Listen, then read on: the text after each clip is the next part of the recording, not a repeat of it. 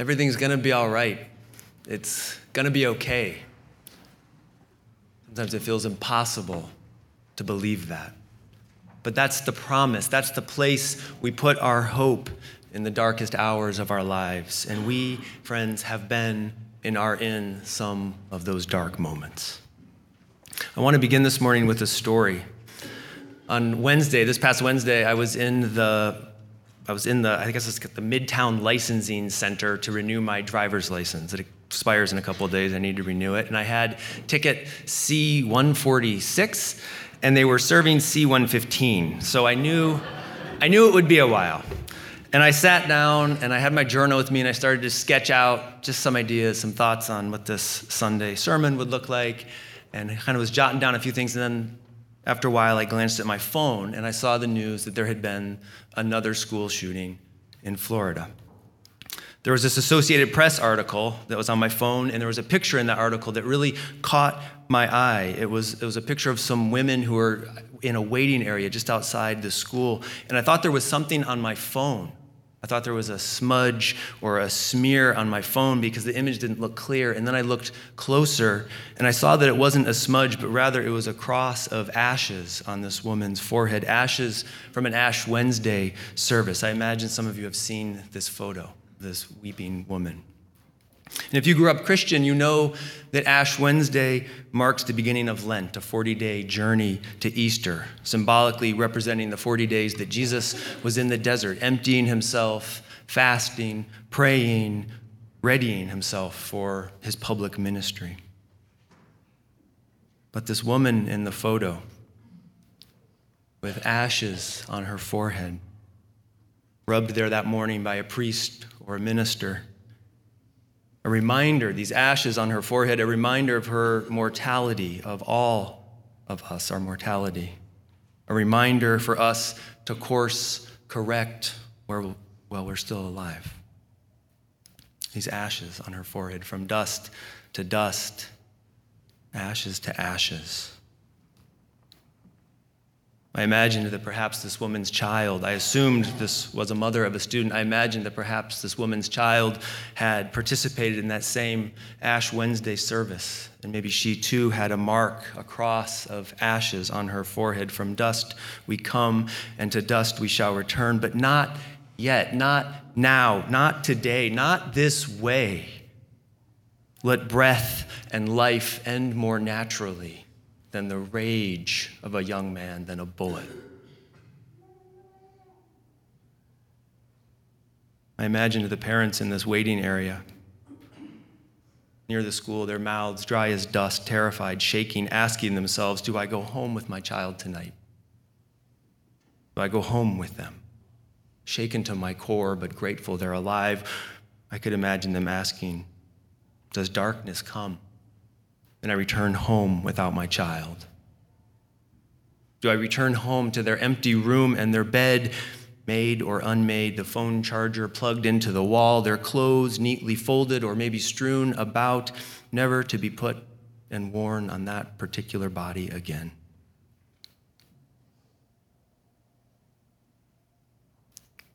I kept looking at this picture. I didn't read the story. I didn't scroll down to read the rest of the story because I didn't need to. I knew the story. We know this story. We know this story all too well. We know this pattern. We've known it for a long time. What we don't know is if and when and how the story will change.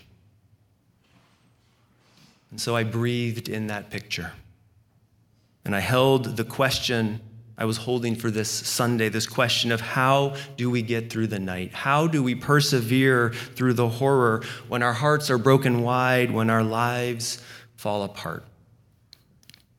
How do we make it to dawn, when dawn feels like years away, when food and drink have no taste, nor we no appetite, when laughter is dead in our throats, when the very idea of joy or pleasure feels like an insult to our numb and aching bodies? That's the question on my heart this morning. That is the question I bring to this space. What gets us, what gets you through the night? What gets you through the night when you lose someone you love? What gets you through the night when you're holding the challenges of parenting as you struggle with your child and their temper or your temper, as you struggle with their anxiety or your anxiety and your worry? What gets you through the night when your relationship is on the edge, when you play over and over again in your head the sharp words you kept exchanging with your partner, the ways you keep hurting one another with your words, and you wonder, is there a way through this? What gets you through the night when you're undocumented and you can't stop thinking about your family, your children, the life you know and have built here, and how that could change at any moment your family's separated? What is it, friends, that gets you through the night? As the poet in our reading says, night is the test. When grief lies uncovered and longing shows clear, when nothing we do can hasten earth's turning or delay it. What gets you through the night when the question of why did this, whatever it is, why did this happen to me? Why did this happen to my child? Why did this happen to my loved one? Why did this happen to my family? When the question of why cannot be answered in any way that satisfies the human heart, what gets you through the night? As we look at the carnage yet again, we can answer the practical question, why? Yes, why? Because we're a country infatuated with weapons. We've made a god of our weapons. We idolize our weapons. Why? Because our leaders have failed to act. Why? Because this is the price we are willing to pay. But that's not the answer our hearts are after. That's not the answer that satisfies the ache in our souls. And so we turn to our faith, and this faith, friends, doesn't provide easy answers. It doesn't say there's some grand plan, and after enough trauma and violence and suffering with God's fingerprints all over it as some divine plan, then the dawn comes. That is not how our faith sees the world. We don't suggest that suffering is a test, that violence and trauma have a purpose. But just because we don't offer easy answers doesn't mean our faith fails to offer a response, a faithful way of helping one another through the night to the light of the clear blue morning. So I looked at that picture. And I held that woman and the ashes on her forehead. And I remembered a story that a colleague of mine shared several years ago with a group of us. He shared with this group this story about a woman in his congregation, someone he had known for a number of years who had suddenly and unexpectedly lost her life partner in a terrible accident. And he was called, and he went to her home, and he found her there collapsed on the floor in the living room, collapsed, wailing and crying and mourning. And he met her there on the floor. He lay down on the floor next to her, and he joined her in that darkness, her dark night, and he wept and he mourned with her. He stayed with her. He continued to accompany her in the weeks and the months to come. Because there was no answer to that woman's question of why did my partner die? Why did my partner die in this accident? But my colleague did have an answer to the question, how do we make it through the night? How do we make it through the night? And his answer was together. Together. And that, friends, is what I'm holding on to. I am holding on to that idea that the only way we make it through moments like this is together.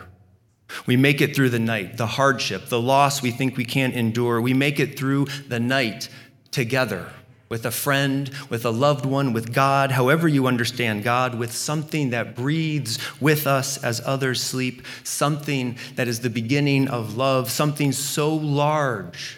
Wherever we are not separate, something which teaches again the way to start over. How do we make it through the night? Together. The poets and the prophets and the singers and the wise ones remind us from their own life experiences, their own dark nights of the soul. They remind us it is always darkest before the dawn. That it's a long, dark night and we're waiting for the morning. It's been a long, hard fight, but I see a brand new day a-dawning. They remind us that weeping may endure for the night, and that night might be months or even years long, but that joy comes in the morning. And the poet Nancy Schaefer reminds us we are not alone. Something holds us and breathes with us as we move to the new day. The why of so much of life cannot be answered, but the how do we move forward? How do we make it through the night? That can be answered, and the answer is together. Together with the spirit of love with one another, together in the grief and mourning, together saying in word and deed, I'm right here. I'm with you. I'm not leaving. When we're in a dark night of the soul trying to make it to the dawn, Reverend Sam Wells suggests that what's really required is simply being with, staying there, listening, not having the answers, but sharing the struggle, praying together, singing songs and hymns. What's needed is company. What's needed is I'm right here. I'm not leaving. I'm with you. And yet in the darkness of the night, yet again, the night, it can feel impossible. How do we know we'll make it through the night, that the night won't devour us, won't annihilate us, won't destroy us? We know it because we're in community. We know it because we're in this place together. We know it because the body of this church knows it. Because this is a community made up of people who have lived through some of the worst things you can imagine, who have gone through the darkest of nights and who are here, alive, with joy and laughter and compassion in their beings because they were accompanied through their dark night, and they will accompany you through your dark night. We know it because we're here. And I invite you to hold on to this truth. You are not alone. Love breathes with you. We breathe with each other. This we can hold on to. This we can trust.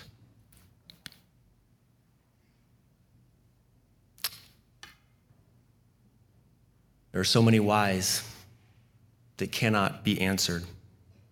There are so many whys that trouble my heart, that trouble my spirit. There are so many whys that keep me up at night, but the hows, how do we make it through the night? How do we create the change we long to see? That can be answered. And the answer is together. Together with the spirit of love, together with one another, we hold each other. Together, we sing to life. We stop singing to death in a culture of violence. We sing to life together. Together, we stop business as usual. We march, we roll, we protest. We stand at the Capitol. Together, we love the hell out of this world. Together, we make courage our oar, passion our sail, wisdom and truth our guide through all travail. Together, we find our voice. Together, we set a new course. Together.